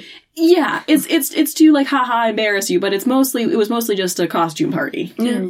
And then they all go get drunk. Like that was mostly the vibe. I'm sure there are colleges where hazing is still more like intense hazing is still a thing. It was, from what I recall, because the culture around hazing has sort of changed over the past 15 years. 15 years ago, more likely to find the kind of intense hazing that has resulted in students dying. Yeah. So Bobby cuts in here to say, like, you guys are exaggerating again. And both of them together are like, no. And Bobby's like, oh, then this frat kid is just nuts. And Dean's like, well, we're not sure. So we have a flashback to the campus grounds. There is this big burned circle from the tractor beam in the grass. And Sam's like, I'm telling you, Dean, this was made by some kind of jet engine. And I'm like, and how would you know that, Sam? Yeah. Your years in pre-law tell you that. Did they tell you what a jet engine scorch mark on grass looks like? It just looks like a circle of dead grass. Yeah, or like someone had a campfire. Dirt. Like it looks like someone had a campfire here. Yeah. It is a perfect circle. Yeah. Oh well. Oh well. Like must be a jet engine. like we've seen a perfect circle of dead grass before, and like supernatural. Dead tree. Dean's like, oh, you mean like a saucer shaped jet engine? And Sam's like, well, what else could it be? Oh I'm like, God. Sam, a lot of things. It could be a lot of things, Sam. Yeah, it could be a rocket, it could be an aeroplane. But the boys are kind of at a loss because the timing of this would suggest that there's a connection, but these are two very different situations, so they're kind of floundering. And we get a little bit of a Dean voiceover where he's like, so we had to keep investigating. So the boys are doing interviews with one of Curtis's frat buddies. And this frat bro was like, yeah, he said it was aliens, but like, whatever. Yeah, whatever. And Sam is doing empathize face. Look, man, I know this all has to be so hard for you. And he's like, not so much. like, I'm fine. And he goes, but I want you to know I'm here for you. And the guy's like, okay. And he's like, you brave little soldier, I acknowledge your pain. And the guy come here. And he gives him a big hug. And the guy's like looking side to side like, what? What? Oh my god. He goes, and he holds him in a hug. And he's like, you're too precious for this world. And Dean's like, okay, yikes. And we get the freeze frame, and Sam's like, I never said that. And Dean's like, you're always saying pansy stuff like that. And Bobby kind of just looks back and forth between the boys. Yeah, the look that Bobby has is like a zoom in on Bobby. He's like, okay. Back to Dean's flashback. Sam hugging this kid. The frat bro awkwardly is like, thank you for the hug, but I'm fine. And he gets out of it. Sam pats his shoulder really hard. Like, you're gonna be okay. It looks like Sam is more, emotionally devastated from this than, the kid. Yeah. This frat bro is like, to tell you the truth, whatever happened to Curtis, he had it coming. He's our pledge master, put us through hell this semester, and got off on it. So now he knows how we feel. And like, ooh, yikes. So Curtis in this frat is the guy in charge of the humiliating hazing that he made. It's usually freshman. It's usually well, you have to have like first semester in media. It's weird because like you're supposed to have like at least a semester of like academic performance to show. And this would be in the spring semester. Okay, yeah. So it could very well be it's usually freshmen who join in the second semester. I heard pledge master, and I was like, does this have something to do with speeches or pledging to something? Nope. Curtis is the guy in charge of the humiliating activities that they make the new frat initiates do. So, yikes. Yeah. Big yikes. Sam is doing sad emotional face. Yeah, he looks like he's gonna cry. And Dean gives him a shoulder pat, and he's like, it's okay. It's okay, Dean. It's Sam. It's okay. It's okay, Sam. Later at the motel, Sam and Dean return, still confused. The only connection they've found between the professor and the frat guy is that they're both dicks, as Dean says. Sam, in the background, is looking for his laptop, which he can't find, so he starts tossing the room looking for it, as Dean is sort of like running down what they know. A philosophy professor gets a dead girl, a pledge master gets hazed. They're getting poetic justice. This is the connection, but but further than that, he's not sure. So Sam comes over and he's like, and throughout this, Sam keeps interrupting him like, "Where's my laptop? Can't find my laptop." And Dean's like, "I don't know where your laptop is, man." Sam comes over and he's like, "Haha, very funny. Where is it?" Where'd you hide it? And Dean's like, "Your computer? Why would I take your computer?" And Sam is getting mad. He's like, "'Cause no one else could have, Dean. We keep the door locked. We never let the maids in." So if we're following from the previous scene, this is still from Dean's perspective, and this is still in flashback, so it could very well be exaggerated. We've seen Sam get this kind of mad before. Mm-hmm. And we know over the course of this episode that he is frustrated with Dean. Yeah. Dean does call him Poindexter. Yeah. Yeah, it looks like you lost it, Poindexter. Sam's like, you know something? I put up with a lot from you. And they have a back and forth fighting. I was like, Sam brings up a couple specific things that he doesn't like about Dean. He goes, "Your dirty socks in the sink?" I'm like, what? He's been putting his dirty socks in the sink. Where else are they going to do laundry? Oh no. Oh no. Listen, laundromats cost money, which they don't have. Yeah. And you have a limited supply of things like socks and underwear. Yeah. Jeans, you can wear forever without washing them, as long as they don't get, like... Yeah, right, you'd think do it in the tub. But maybe. Or do it in the sink with the dishes. I love that. Do it in the sink. And your food in the fridge. And he's like, what's wrong with my food? He's like, it's not food anymore, Dean. It's Darwinism. And he goes, I don't like it. I'm like, oh my god. And Sam's making a big deal about how all he asks, the only thing he asks is that Dean not touch his stuff. But we know that Dean has touched his stuff. Yeah. In the past or in the past episode? Yeah. Yeah, in this episode. Yeah. So... Yeah, Dean's being a little shit. Dean's being a little shit. And then the way he says, you done, like he's throwing a tantrum. Yeah. He's being shitty. He's very reasonable to be mad. Yeah, and Sam is like, well, how would you feel if I screwed with the Impala? And Dean's like, well, it'd be the last thing you ever did. And Bobby cuts in here, and he's like, did you take the computer? I love this part. He's just like, he's a very dad. dad about it. Yes. Did you take his computer? And Dean is like, serves him right, but no. And Sam's like, well, I didn't lose it, because I don't lose things. And Dean's like, oh, that's right, yeah, Mr. Perfect. And Bobby's like, stop. Whatever. Just tell me what happened next. So Sam, big sigh. And Dean's like, okay, yeah. So there was one more victim. And again, they didn't see it happen. He was a research scientist doing animal testing. And Dean's like, yeah, a dick. He's like, which fits the pattern. And we see an exterior shot of the big building. A man with a briefcase walks down the steps of the campus building and onto the sidewalk, crosses the street. And so, as he's, crossing the street, he sees, down a storm drain, a gold pocket watch. Yeah. I thought it was like a Rolex or something. I thought it looked... It had like a band when it went down to the cam under the sewer. Okay, so it had a band on it.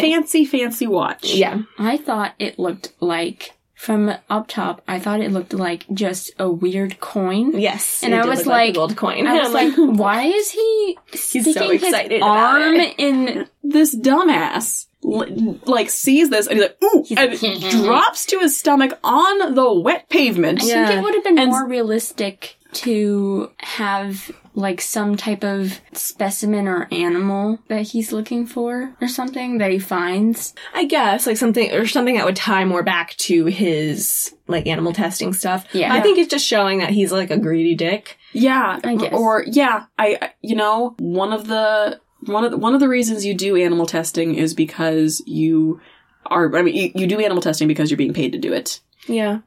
Usually by a pharmaceutical company or a weapons manufacturer or the military. There's money involved. Mm-hmm. I don't know if that's what they're saying, but that is a reasonable through line, is that he's doing this animal testing, so he's, being cruel to animals, and he's doing it for money, so therefore he is greedy. So therefore, when he sees the gold, he's willing to dive head first toward a storm drain, stick his entire arm down the storm drain. What and kind the of watch is maniac? just I know. Sees a gold watch down a storm drain and stick your whole entire arm down the storm drain and wiggle his fingers. He can't quite reach it. And we hear animal noises from somewhere else in the sewers. Yeah, we hear some kind of growl or animal noise. And then we hear a crunch. Blood splatter. He starts screaming. It's still in flashback. But we're at a morgue. It's nighttime, and we have a little voiceover. Dean is explaining that the cops didn't release the cause of death because they had no clue what the cause was. And Sam voiceover explains that they, went to check it out. So the boys are breaking into the morgue. They use a knife to, jimmy the lock on the window and pop in with flashlights. They get the fridge door open, and it's very smoky. Yeah. Steamy. Dry ice. I don't know, but it makes the flashlight beam look all smoky. They pull out the tray and pull off the bloody sheet of the body tray to reveal just a bunch of dismembered body parts. It's just a leg and an arm. And a shoe. Yeah. And a shoe. Yeah. And they're both really grossed out. Yeah, Dean's like, that is just nasty. Mutilated. And Sam is like, well, it looks like something was hungry. And we learned that they ID'd the guy. He was this research scientist at the college. His office was in Crawford Hall, the same as the professor. But Sam does get his face very close to the body. Yeah. Sam asks Dean to roll over the magnifying glass thing, and he turns it on and looks through it and finds something. The way she knows exactly what it is. I know. It wasn't even like, oh, it's like some kind of a scale. He's like, it's a belly scale. From an alligator specifically. From an alligator. I'm like, And how would you know that? How would you know that, Sam? And Dean is like, really? An alligator in the sewer? Come on. And Sam's like, it's a classic urban legend. And Dean's like, yeah, but it's not real. And Sam's like alien abductions, not real either. So Sam is that they're like, this is super weird and we have no idea what the connection is. So Sam suggests they call Bobby. Maybe he's seen something like this before. And Dean's like, oh, sure. It's just your haunted campus alien abduction alligator in the sewer gig. Present time in the motel. Sam explains that they went to check the sewer anyway. So they split up to the opposite ends of campus. And Bobby's like, well, did you find anything? And Dean's like, yeah. Found something, just not in the sewer. So we see Dean getting out of the sewer. And then out of this manhole cover. And then walking down the street around the corner to find the Impala, all 4 tires flat. And he finds a money clip. Yes. With SW engraved on it. Buy a money clip? Engraved? Question mark? Like, you want it? Go get it! In the motel, Dean comes in angry, still in the flashback. Like, Sam acknowledges him. And Dean's like, do you think this is funny? And Sam's like, depends. What? And Dean makes mocking noises like, The car. What about the car? Because Sam doesn't know what he's talking about. And Dean's like, you can't let the air out of all the tires, you idiot. You're gonna bend the rims. And Sam's like, I didn't go near your car. And he's like, oh yeah? Then how did I find this? And he pulls out the money clip. And Sam, surprised Pikachu face. He grabs his pocket, like, what the fuck? Like, jumps up, and he's like, funny, give me back my money. And Dean's like, no, consider it reparations for emotional trauma. And Sam's like, no, funny, haha, give it back. And tries to grab it from him. And Sam is now getting mad, and he's like, I've had it up to here with you, Dean. And Dean's like, yeah, right back at you. And then they start a grabby, slappy fight that ends up in wrestling on the bed. Flashback to Bobby is like, okay, I've heard enough. And Dean's like, okay, yeah, well, anyway, you showed up about an hour after that. And Bobby's like, like disappointed dad. He's like, I am surprised at you two. I really am. It's like, Sam, first off, Dean did not steal your computer. And Sam's like, but I. Shh. And Dean, Sam did not touch your car. If you two had bothered to pull your heads out of your asses, it would have been pretty clear. Dean's like, what? It's like, what you're dealing with? And the boy's like uncomfortable shuffling, and they're like, we got nothing. Nope, we don't know what it is. He's like, you've got a trickster on your hands. And he's like, that's what I thought. And Sam's like, you did not! And Bobby's like, I gotta tell you, you two are the biggest clue. These things create chaos and mischief as easy as breathing, and it's got you two so turned around and at each other's throats, you can't even think straight. It knows you're onto him, and it's been playing you like fiddles. So we get a lore drop from Bobby. And a new monster type unlocked. Mm-hmm. Demigod. He gives examples. Examples of tricksters are, like, Loki and Anansi. Anansi. If you've read, Anansi Boys by Neil Gaiman. Fantastic. And American Gods. Anansi makes an appearance in American Gods. Mm-hmm. Which Supernatural draws inspiration from. Was the American Gods TV show on at the time? No, much later. No. Much later. It would have been drawn from the book. By Neil Gaiman? Yes. Also, yeah, both of those by Neil Gaiman. Neil Gaiman also more recently wrote Norse Mythology, the book which compiles a number of Norse myths, Loki being a character in a number of those. And as far as like supernatural lore specifically, immortal, create things out of thin air that are like real and it can interactable and then can make them vanish. That's a very like supernatural show specific for like the mechanics of the show thing. The trickster thing in trickster demigod situation in general, trickster stories, as Bobby goes on to explain, the targets of tricksters are often the high and mighty people who need to be taken down a peg. Usually with humor, sometimes deadly. This all tracks as far as like folklore trickster deities go. Personal soft spot for Anansi and Loki because I loved American Gods. Highly recommend it. So we've got a trickster god. Yeah. Dean asks what they look like, and Bobby's like, well, lots of things, but human mostly. And Dean has a light bulb where he turns to Sam and he's like, what human do we know has been at Ground Zero this whole time? And Sam like frowns. He does like a who? Yes, got it face. Our next scene, we've got some funky music, like the disco music. Mm-hmm. And someone is looking at a magazine spread. Alien Love Slave tabloid. We see Alligators Terrorize the Sewers spread. We see Cannibal Madman chainsaws family. And we hear the janitor's voice say, ooh, that's a good one. And the camera swings around. We see a room with like velvety red furniture, booby lady art on the walls. It's a very disco 70s room. He calls over a little dog and goes like, could you eat? I could eat. And he gets up. He's drinking champagne. He's wearing a white tank top, red silk boxers, drinking champagne. And he and the little dog wander over to this very 70s kitchen table where there is a decadent spread of fruit and cake and chocolate and candy sweets. Something's missing. The dog has jumped up and is eating directly off the table. And he thinks for a second, something's missing.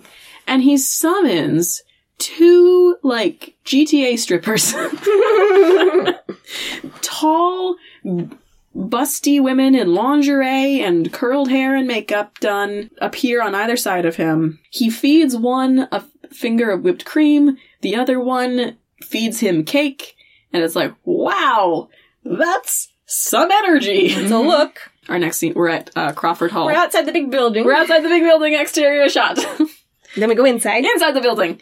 The janitor, our janitor friend, is locking up the, like, janitor equipment room and speaking to the boys. And he's like, sorry if I'm dragging a little ass today, boys. I had quite the night last night. And as he's leading them up the stairs, and he pauses, turns back, and he's like, lots of sex. You catch my drift. And he's like, yeah, hard not to. And Sam's like, oh, damn, I forgot something in the truck. I'll catch up with you guys. And turns back around. And, like, as they're heading up the stairs, Dean was, like, motioning to Sam, wait here. Yeah. And just the janitor's whole energy, the facial expressions. I love it. Mm-hmm. Loving the energy. Sam kind of opens the door that's, like, right behind them on the stairs and shuts it, like, to make it seem like he had gone outside. And then runs down the stairs and gets his lockpick out. And goes in the, like, janitor's locker room, searches the lockers, finds a locker with a magazine in it, and it's the one that says, like, Aliens tabloid. Weekly World News. World's Weekly World. Which is was a real tabloid. Which was, like, specifically, like, supernatural fake nonsense. Oh, that's funny. So we have another exterior shot of Crawford Hall. Yep. The boys are coming out of the building. Yeah, Sam is like, just because he reads this doesn't mean that he's our guy. It's like, you read it too. Yeah. And Dean's like, I'm telling you, it's him. And Sam's like, listen, I just want some hard proof. And Dean's like, okay, see, here's another thing. Bobby said that these things have, like, a metabolism like an insect, which... For a second, I was like, does that mean, like, they can eat a lot and, like, use a lot of energy and like, not have to expend that much energy? I'm not sure what they were saying. Metabolism? I think it... I'm like, really super stronger than, like, an ant?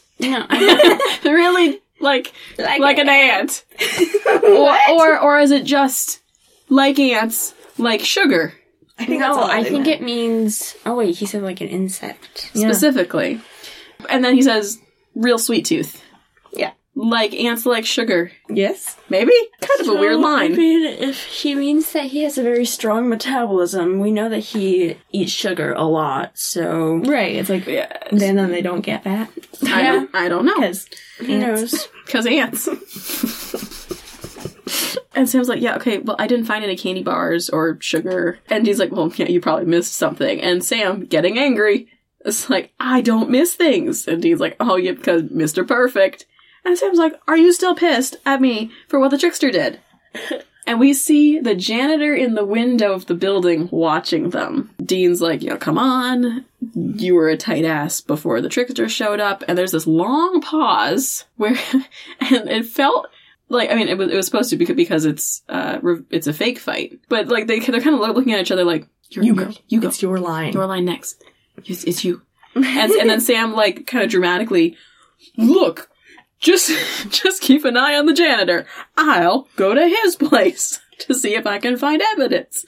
It's like, before you go barging in and staking the man. Yeah, wait till I get back. And makes Dean promise to wait till he gets back. And Which they never actually told us that, like, a stake to the heart or something would kill this guy. No. We never talked about that in the lore discussion. No. I was like, oh, so that's... When I saw Dean just pull out a stake, I was like, oh, so that's what... That's what we're doing. And then everyone else had stakes. I know there is an episode later where we do encounter another demigod situation where they cover that a wooden stake made of a specific type of wood or whatever is what you use. But you're right. They did not cover that specifically in the lore. So the janitor watches this whole exchange and watches Sam leave and Dean's hanging out with his like interested look, like interesting reaction. But what does it mean? It's nighttime and we have an exterior and outside shot of the building. Dean goes, screw this, and walks up to the doors and he's goes in like, with a flashlight. He's just like wandering around. And I was pacing like, and- I'm bored. I'm going in. As he's wandering around outside, though, we get a kind of a long shot specifically on the stained glass above the door, which at this point, they still, as far as I know, didn't have any plans to include angels or the stuff later. So like that wasn't something they decided until much later, after season 3. maybe one person in the writer's room talked to the director. I mean, it's a pretty stained glass window, and we're trying to get as much as we can out of this exterior building shot. Dean looking up at it, being made uncomfortable maybe by like the weird specifically Christian themes, because there's like a cross and it's like very God situation up there. Maybe. However, what this serves to do is accidental foreshadowing. Okay. And I have to leave it there. That's okay. For spoiler reasons. Yep. If you know, you know. Dean goes up the stairs. We see he has a stake. He just got a stake. No. Yeah. He hears music and goes toward it. He goes to like an auditorium and finds 2 women on like a red bed. Yeah, it's sexy time music. Sexy time music. It's what's his face? Barry White. Can't get enough of your love. Can't get enough of your love, babe. And yeah, there is a disco ball. There is a red velvet bed with 4 posters. There are red lava lamps. There's lava lamps. I love it. And lights flashing off the disco ball. The disco ball's spinning. And yeah, the 2 GTA strippers from the earlier scene are there on the bed waiting for Dean. Like crawling around on the bed with their asses out. Yeah. They crawl forward. Just full like lingerie look. And the camera is right on their crotches behind them. Yep. And they're like, we've been waiting for you, Dean. And he goes, you guys aren't real. And one of the strippers goes, trust me, sugar, it's gonna feel real. And Dean's like, ha! Gulp. Big gulp. It's like, oh boy. And one of them offers to give him a massage. And Dean... He says, I'm a sucker for a happy ending, but I'm gonna have to pass. And he looks so pained. Yep. So pained to say it. And the camera, every time we see the strippers, we're getting different boob shots, different ass shots.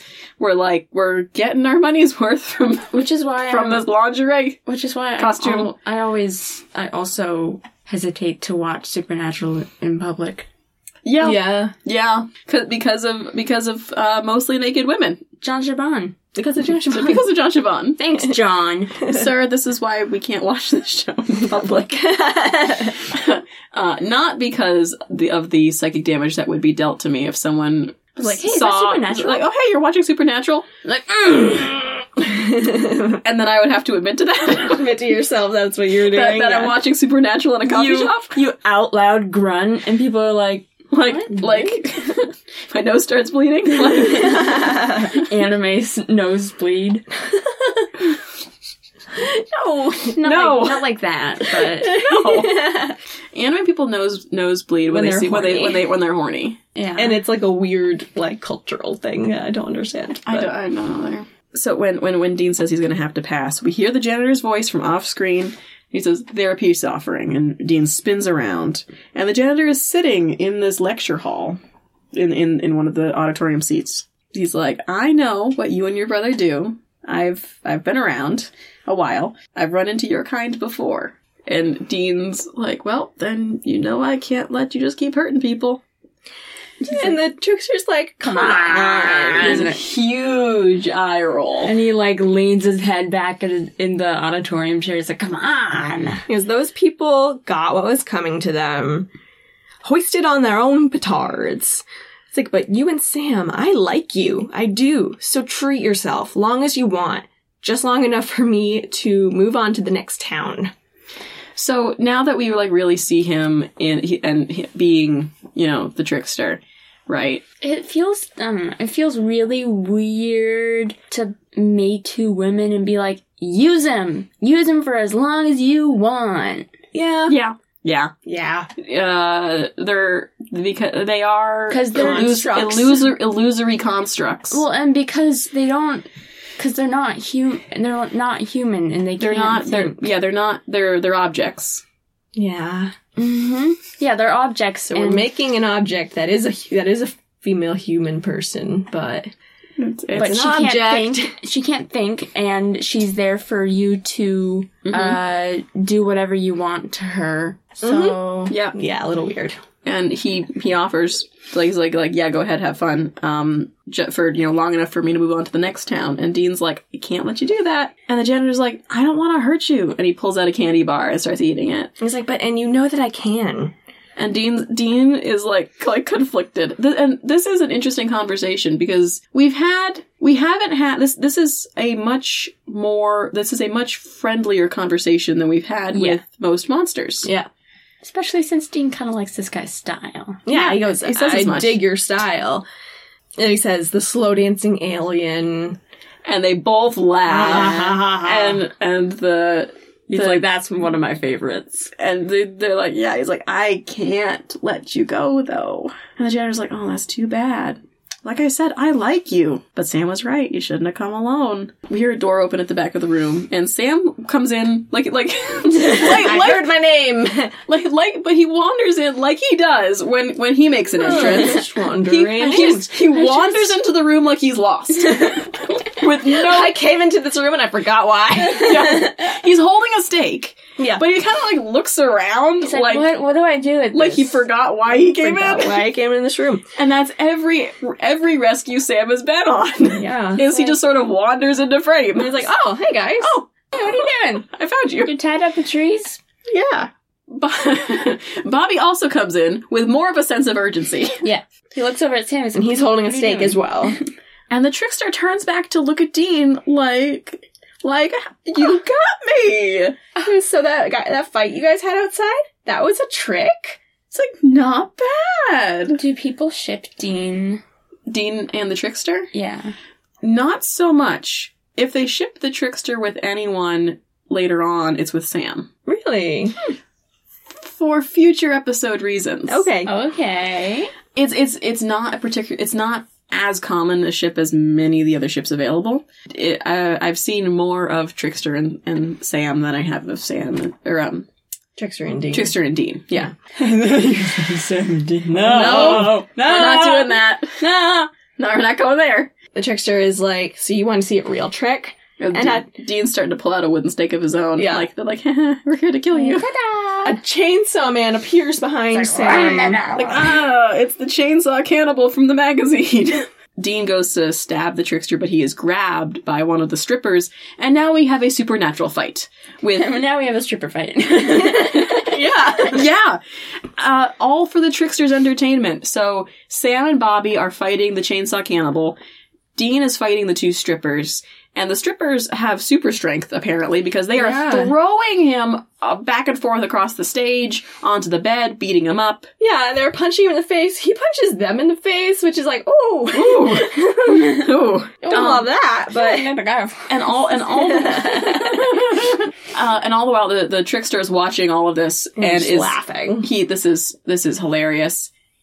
Excellent entertainment. He is applauding whenever one of the strippers gets in a particularly good punch or smashes Dean's head off the bed railing. He smashes Dean's head off. He knocks his head clean off. Smashes Dean's head into the bed. He's applauding and oohing and eyeing like he's watching a sporting event. Dean gets thrown into the lecture hall seats and like hits his head off the seats. And he's like, nice toss, ladies, nice show. And he's applauding. Sam throws a steak toward Dean's way. He kind of like motions for it.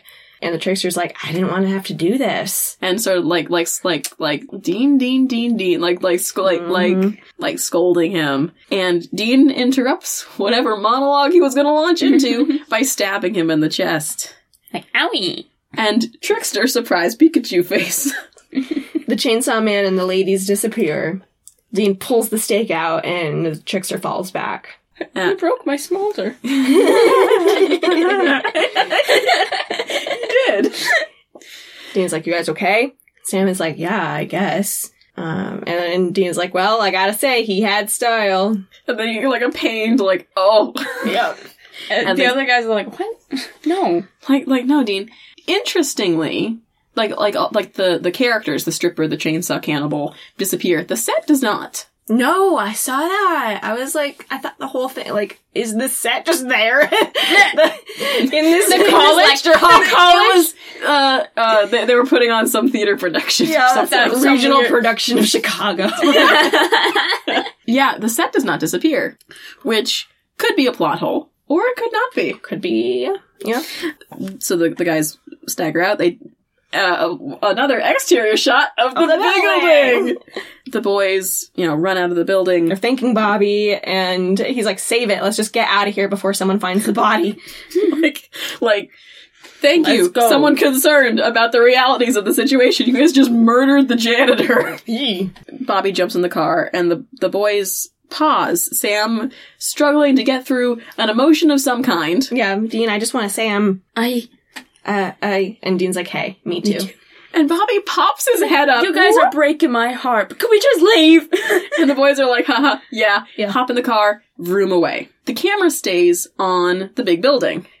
They're like, we had another big building shot. They're like, we just wanted to show you this building one last time. It is such a pretty building, and that's it. And then it ends there. So back in the lecture hall, we see the trickster's body draped across the seats where he fell. And another person passes in front of the camera, and we see we hear the clinking of keys. And we see the rolled up sleeve and the kind of jumpsuit of the janitor outfit. We see the trickster's body do the same weird wavering wavy illusion thing before disappear. It vanishes. The camera turns, and we see the trickster janitor eating a candy bar. And that's where the episode ends. Yes! So, this trickster character will return. Good. This is our introduction to the Q of this universe. Q. It's about time you showed up. Two of my favorite things in general are in this episode. Unreliable narration, one of my favorite things in media. Even the lies. Especially the lies. It is fascinating. So do you like Edgar Allan Poe? I was forced to read Edgar Allan Poe in high school, so no. Because he's got good unreliable narration. I find Edgar Allan Poe annoying because I was forced to read him in school. Yep. Unreliable narration that I find fascinating and love to think about. The entirety of MASH. Yeah. Garrick from Deep Space Nine specifically. Yep. Love him. One of my favorite characters ever. One of my other favorite things, Q. Yep. Q across the universe. I was going to say specifically John Delancey. Specifically John Delancey. But Richard Speight Jr. is a fantastic Q-like character. Discord, right? Yes. Yes. Discord from My Little Pony. That also voiced by John Delancey. Yeah. Playing just the same character. He's basically just Q. He's just Q. Yeah. That's at the far benevolent end of the spectrum. Yeah. The Trickster, who will be back. We will see the Trickster next season. Mm-hmm. A similar there are far more episodes of Supernatural than there are of Next Gen. Right.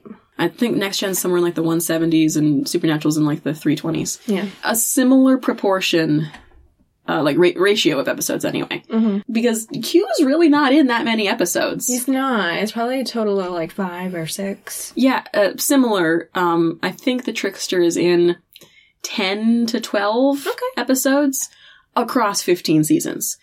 But is a fan favorite character, one of my favorite characters. So So happy we finally get to meet him, and I can't wait for the next time we see him because I'll get to use the cue with the mariachi band audio drop. I can't wait. He's back! He's back! Can't wait. Cannot wait. He will be back next season. We'll get to see him again.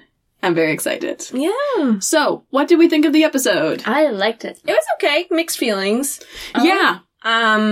Just like the whole, a lot of things didn't hold up. Curtis stuff Yes. was not great. Yeah, the whole thing with Kurt, that whole mid scene. Twins? Yeah. Yeah, that was it. yeah. Yep.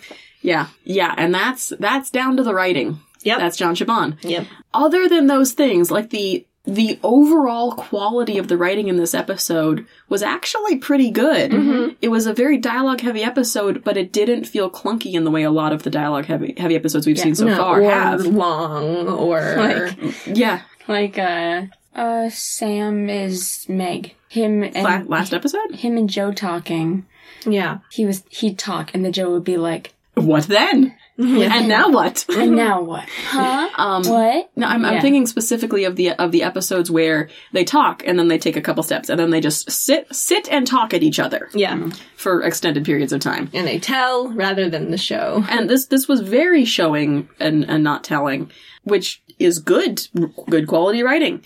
The specifics of the plot, less so. Yeah. Of those specific things. Yeah. That's this writer. Mm-hmm. Some weird balance between good writing and bad writing. Good writing and creepy writing. Yeah.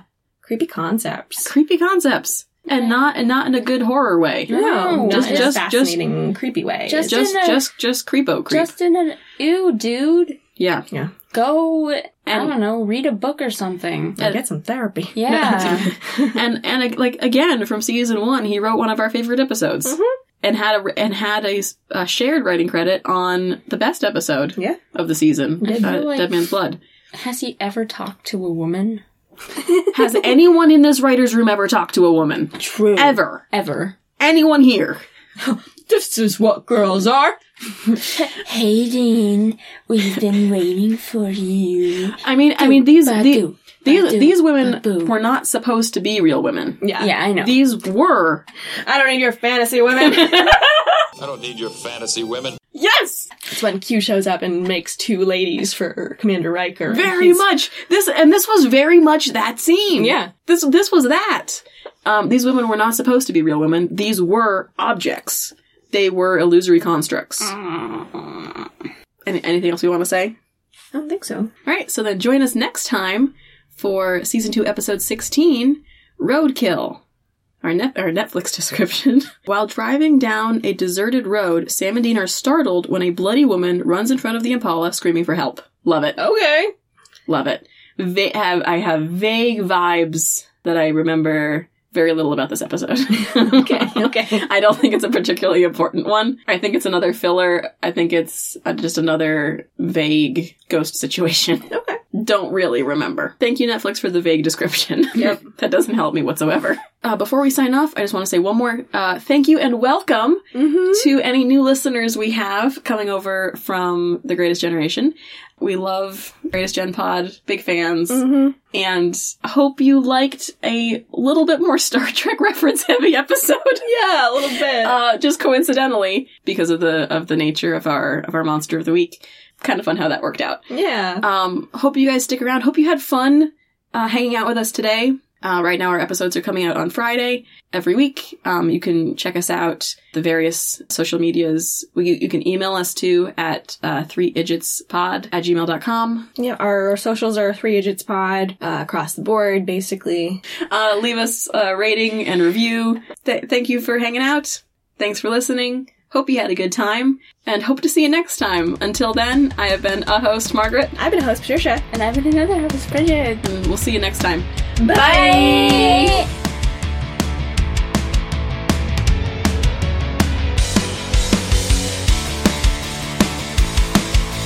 Special thanks to Pixabay user The Laces Music Dude for the use of their song Bruh Music as our theme music.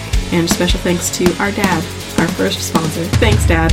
You can find us at 3idjitspod on most of the internet, and get in touch with us by emailing 3idjitspod@gmail.com. Thanks for listening, and we'll see you next time.